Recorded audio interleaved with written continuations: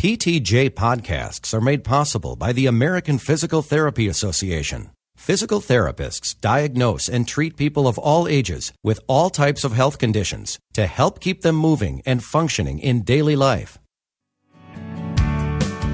Welcome to PTJ's The Bottom Line for July 2009. I'm Donovan Stutel along with Dave Courvoisier. Bottom lines translate the findings of selected research articles for clinical practice. Bottom lines are not intended to substitute for a critical reading of the original articles. The bottom lines for the July 2009 issue of PTJ were written by Dr. Eric K. Robertson, Assistant Professor in the Department of Physical Therapy at the Medical College of Georgia in Augusta, Georgia. Our first bottom line summarizes manual therapy, exercise, and traction for patients with cervical radiculopathy, a randomized clinical trial.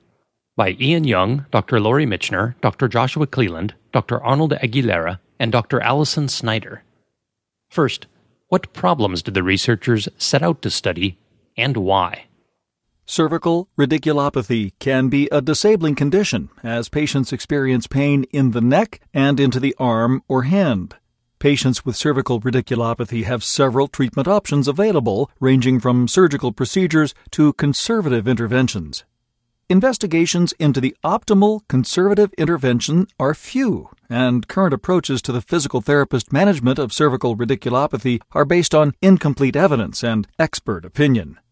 Thus, the authors set out to perform a randomized clinical trial to assess the effect of intermittent cervical traction, a commonly used intervention for cervical radiculopathy, as part of a multimodal treatment program for patients with cervical radiculopathy. Who participated in this study?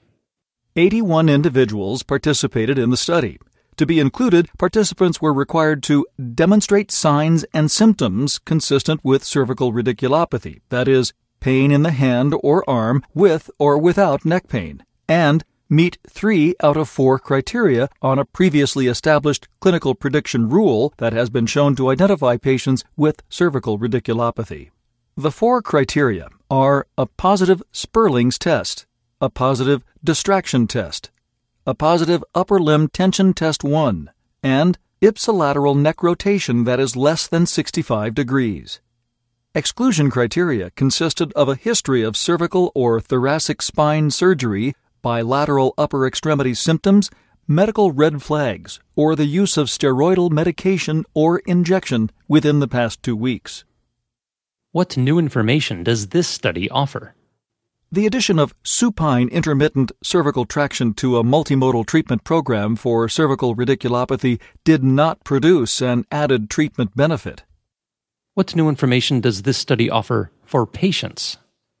This trial is another example of research demonstrating that more treatment is not always better. In this case, adding traction to a physical therapy program consisting of postural education, manual therapy, and exercise did not provide an additional benefit. The baseline care was sufficient. This is an important result because in some settings, adding another treatment to a physical therapy program means the patient will incur additional charges. How did the researchers go about the study? Participants were randomly assigned to either 1. A multimodal treatment group and sham traction, or 2. A multimodal treatment group plus traction. The multimodal treatment consisted of 4 weeks of thrust and non-thrust manipulation to the cervical and thoracic regions, therapeutic exercise, and postural correction. The traction intervention consisted of supine intermittent cervical traction beginning at 20 pounds or 10% of the patient's body weight and was progressed to a maximum of 35 pounds. The participants and clinical support staff who collected self-reported outcome measures were blinded to group assignment. How might the results be applied to physical therapist practice? The results of this trial suggest that there is no additional benefit to adding supine intermittent cervical traction to a multimodal treatment approach for patients who have cervical radiculopathy. What are the limitations of the study, and what further research is needed? The researchers acknowledged several limitations to this trial. First, the clinical prediction rule used to identify eligible participants has not been validated. Second, the effectiveness of subject blinding was not assessed, and this is important in a trial where the primary outcomes are self-reported. Future studies should investigate different dosages of cervical traction. More research is required to determine the optimal combination of interventions for cervical radiculopathy. Our next bottom line summarizes short-term effects of high-intensity laser therapy versus ultrasound therapy in the treatment of people with subacromial impingement syndrome, a randomized clinical trial by Dr. Andrea Santamato, Dr. Vincenzo Solfrizzi, Dr. Francesco Panza, Dr. Giovanna Tondi, Dr. Vincenza Frisardi, Dr. Brian Ligon, Dr. Maurizio Ranieri, and Dr. Pietro Fiore. What problems did the researchers set out to study, and why? Subacromial impingement syndrome is a common and painful condition of the shoulder. No studies have specifically compared ultrasound therapy to high-intensity laser therapy for treating subacromial impingement syndrome. The goal of the researchers was to compare the effectiveness of these two forms of treatment for subacromial impingement syndrome. Who participated in this study? 70 participants with confirmed Grade 1 or Grade 2 subacromial impingement syndrome were included in the study. Patients were excluded from the study if they had anesthetic or corticosteroid injections in the 4 weeks preceding the study, surgery or previous fracture of the humeral head, impaired rotation of the glenohumeral joint as measured by goniometry, a history of acute arthritis, known osteoarthritis in the shoulder, or known ruptures of the rotator cuff. Patients also were excluded if they had one of several systemic conditions, such as systemic lupus erythematosus, diabetes, thyroid dysfunction, and anxiety-depression syndromes. What new information does this study offer? Compared with the ultrasound therapy group, the researchers observed statistically significant reductions in pain and improvements in articular movement and muscle strength in the high-intensity laser therapy group. The changes in pain exceeded the minimal clinically important difference. What new information does this study offer for patients? The use of high-intensity laser therapy may offer greater improvements in pain, motion, and strength when compared with ultrasound therapy for patients with subacromial impingement syndrome. How did the researchers go about this study?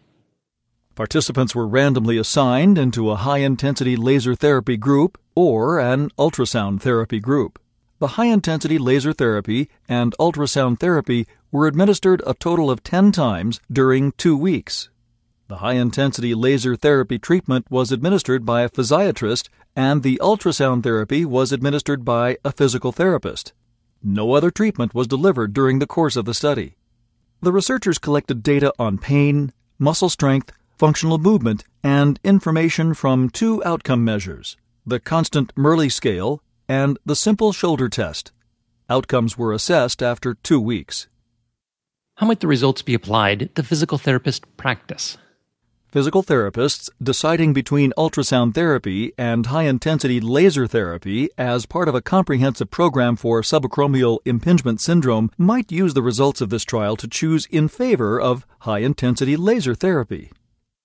What are the limitations of the study, and what further research is needed? The study was limited by a small sample size, lack of placebo or control groups, and a limited follow-up period. The fact that the trial was conducted without the addition of other commonly administered treatments for subacromial impingement syndrome and the fact that 10 treatments were delivered over only 2 weeks may limit the clinical applicability of this information.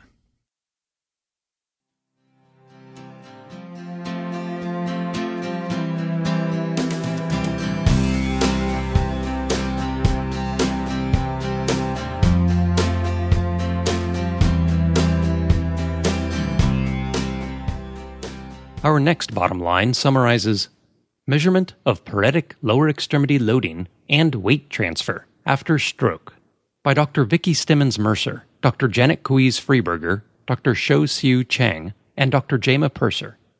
What problems did the researchers set out to study, and why?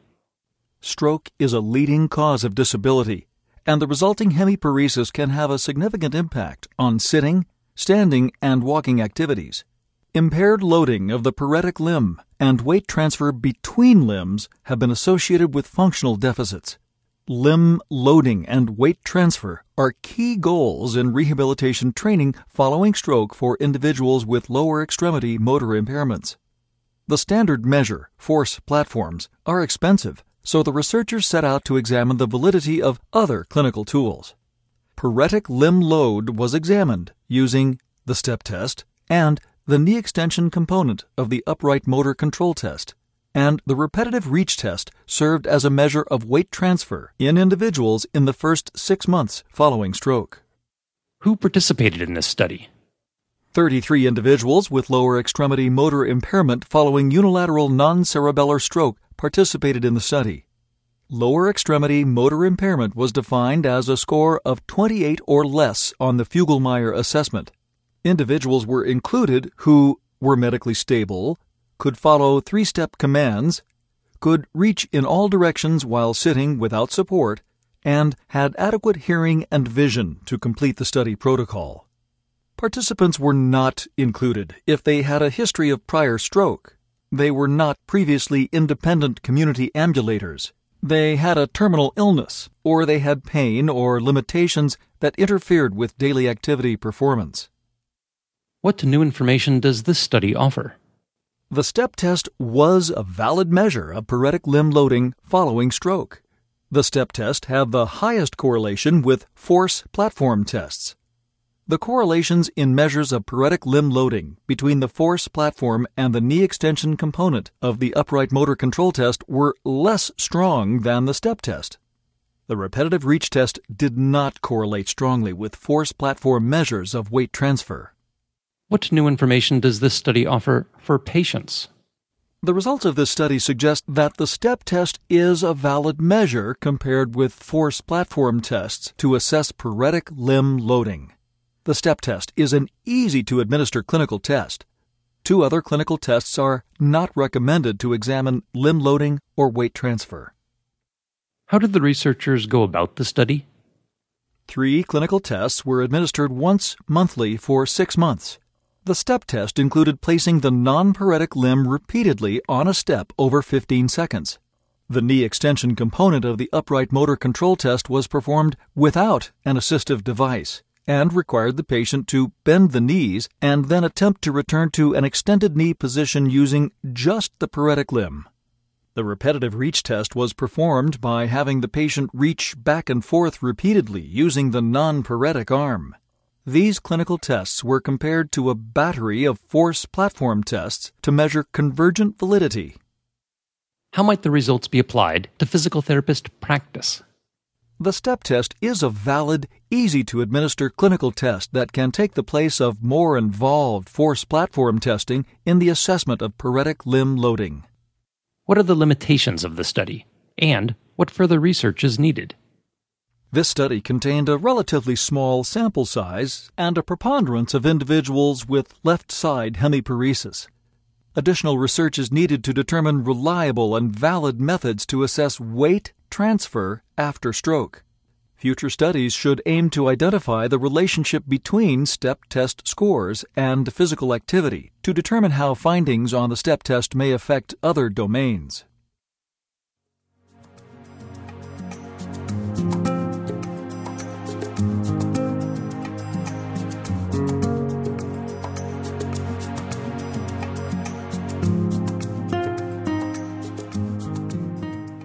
Our next bottom line summarizes elastic, viscous, and mass load effects on post-stroke muscle recruitment and co-contraction during reaching, a pilot study by Dr. Tina Steckman, Dr. Catherine Sullivan, and Dr. Robert Scheit.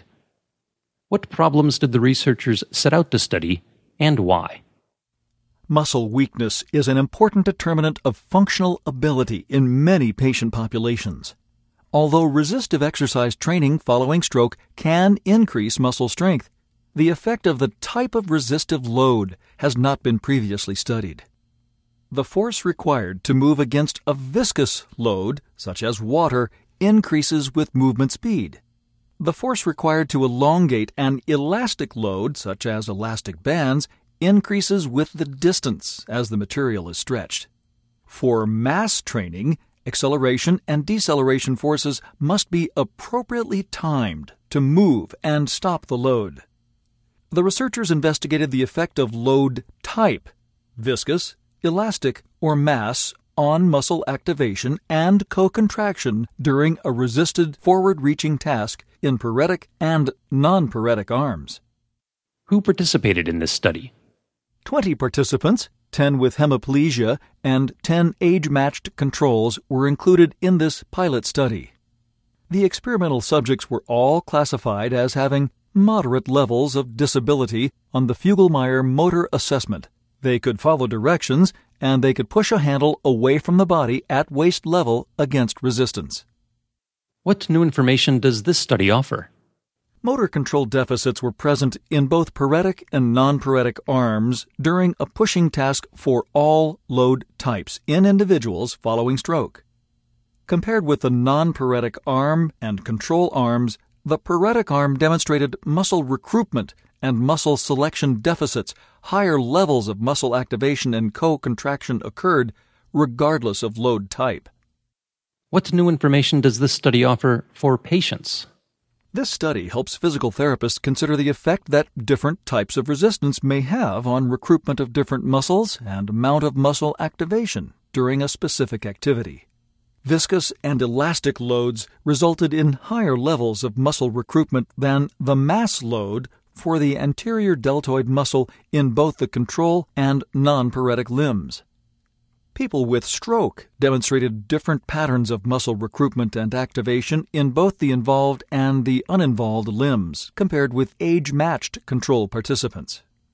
This information can help direct future research on the optimal type of resistance exercise to prescribe following stroke.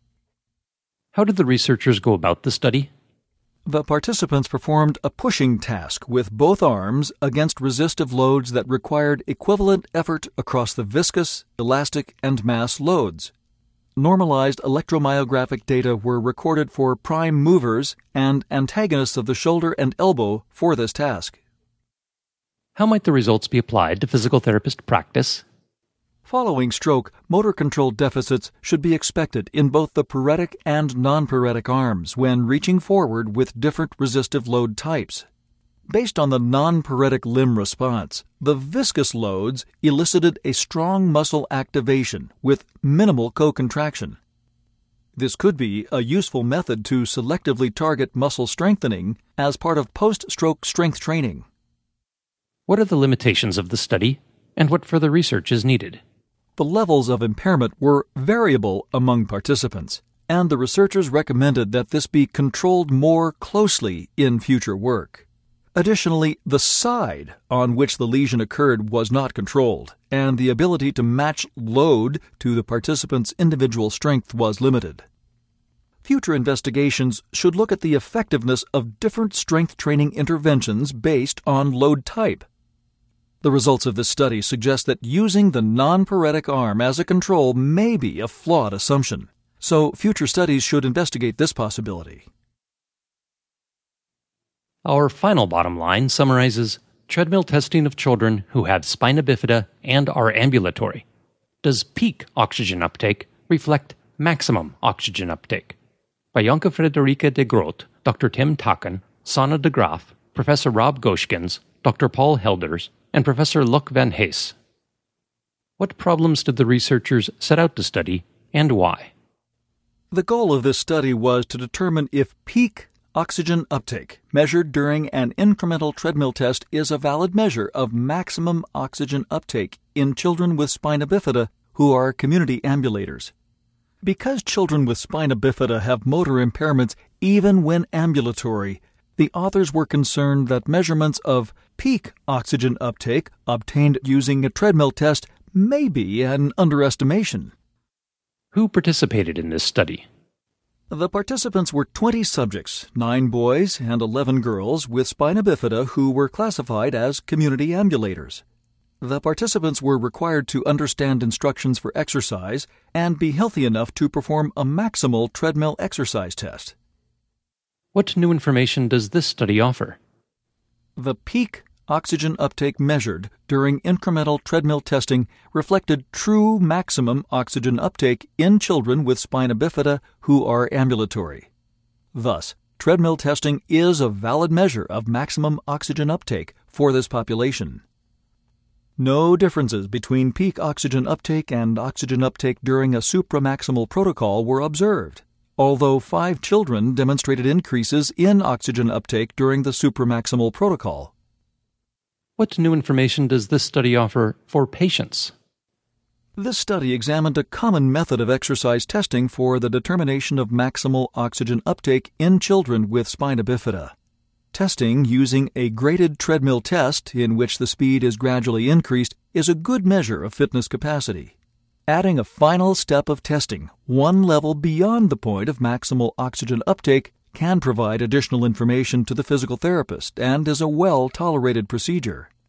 Valid measurements of maximum oxygen uptake will help physical therapists develop accurate exercise prescriptions. How did the researchers go about this study? The researchers used a cross-sectional design. The participants completed a graded treadmill test, the results of which were evaluated using previously established guidelines for maximal exercise testing in children, the Rowland criteria. In addition, differences were examined for subject performance between peak oxygen uptake and oxygen uptake during a supramaximal protocol. The supramaximal protocol was 110% of maximal treadmill speed achieved by the participant. How might the results be applied to physical therapist practice? Graded treadmill testing provides valid measurements of oxygen uptake in children with spina bifida, and this information can inform exercise prescription. Furthermore, the study suggests that when confirmation of maximal effort is needed, the addition of supramaximal testing is a feasible and well-tolerated method of testing in children with spina bifida. What are the limitations of the study, and what further research is needed? The results of this study are most generalizable to children with spina bifida who are community ambulators. Those patients who do not meet this criterion might have different results. Also, the reliability of the exercise testing was not evaluated and might play a role in the overall utility of the testing. Thanks for listening. This has been a production of Science Audio, online at www.scienceaudio.net. We always appreciate your feedback. You can email ptj@scienceaudio.net or leave a voicemail at 626-593-7825.